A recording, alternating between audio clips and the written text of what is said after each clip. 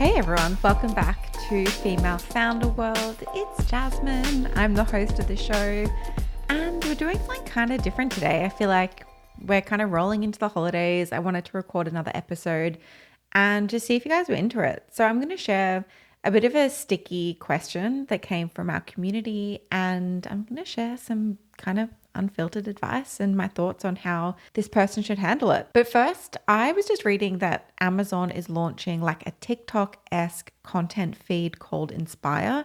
If you get the Female Founder World newsletter, which is actually probably what we're best known for, you'd know about this because we spoke about it in the newsletter and we covered it there. But I want to talk about it here for a second because I just feel like it needs to be getting more attention, particularly because so many people in this community are selling on Amazon, and this just, I don't know, it feels like a game changer. Like I haven't seen it really spoken about on small business TikTok. People seem to kind of be glazing over it, but they're rolling out a shoppable short form video and photo feed, and the content's going to come from influencers and brands and creators. And basically, just like with TikTok, shoppers will select what they're interested in. So like, you know, you'll pick skincare or fashion or like more niche options like work from home.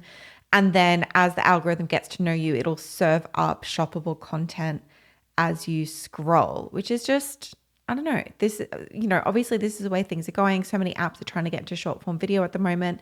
But I just think the fact that Amazon is getting into it and so many of us are selling on Amazon, it's going to be a game changer if you're someone who's kind of cracked that TikTok short form video kind of format. And if you haven't, probably another like real kick to get into it, because I think it's going to really change the way that people shop on Amazon and the way that you can sell on Amazon.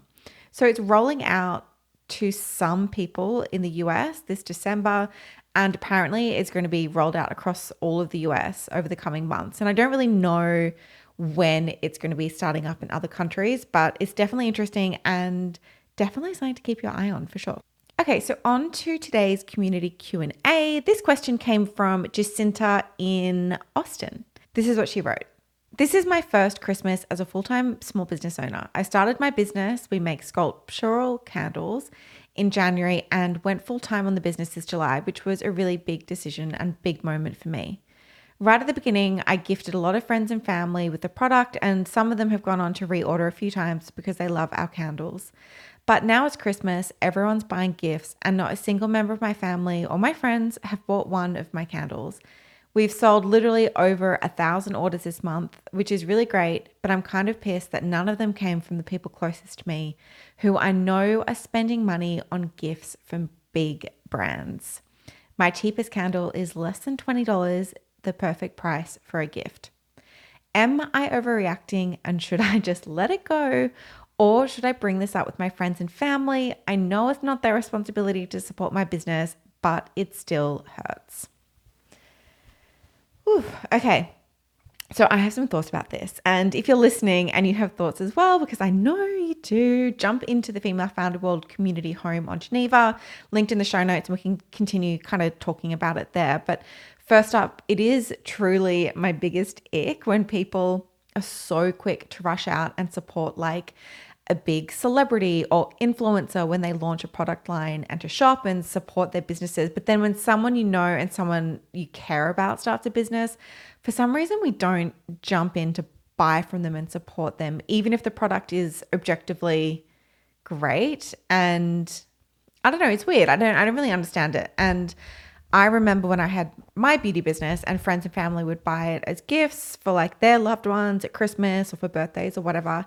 It just meant so much. And I can remember every single person who bought from me, and like the people who bought from me without asking for free product or like a discount, and just purely to be supportive and because they love the products. And even though that business doesn't exist anymore, I'm like, I'll never forget those people.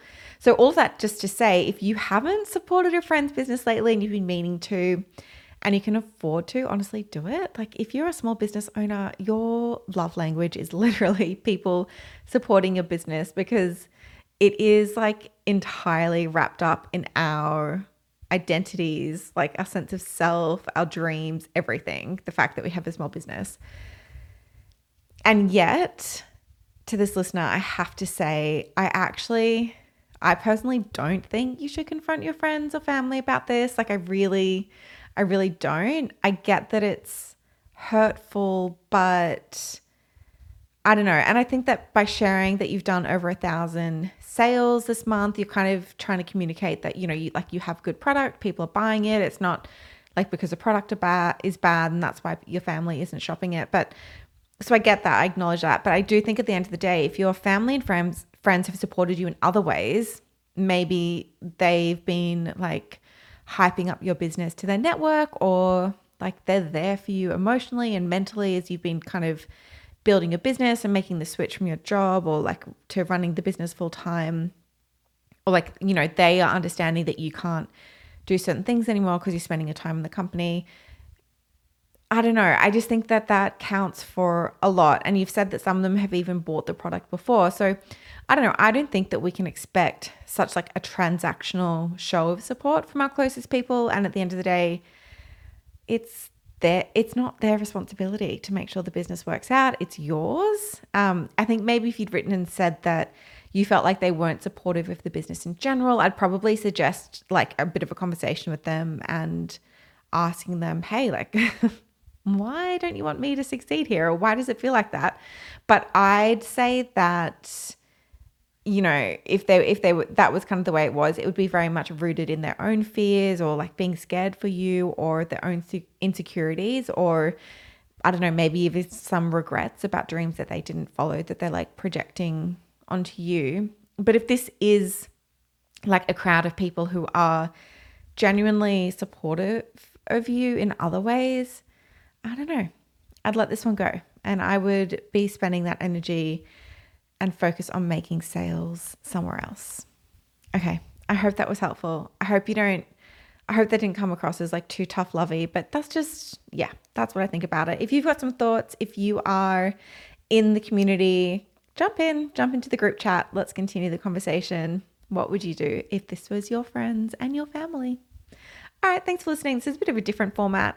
If you are into it, or even if you're not into it, like I'm all about the feedback.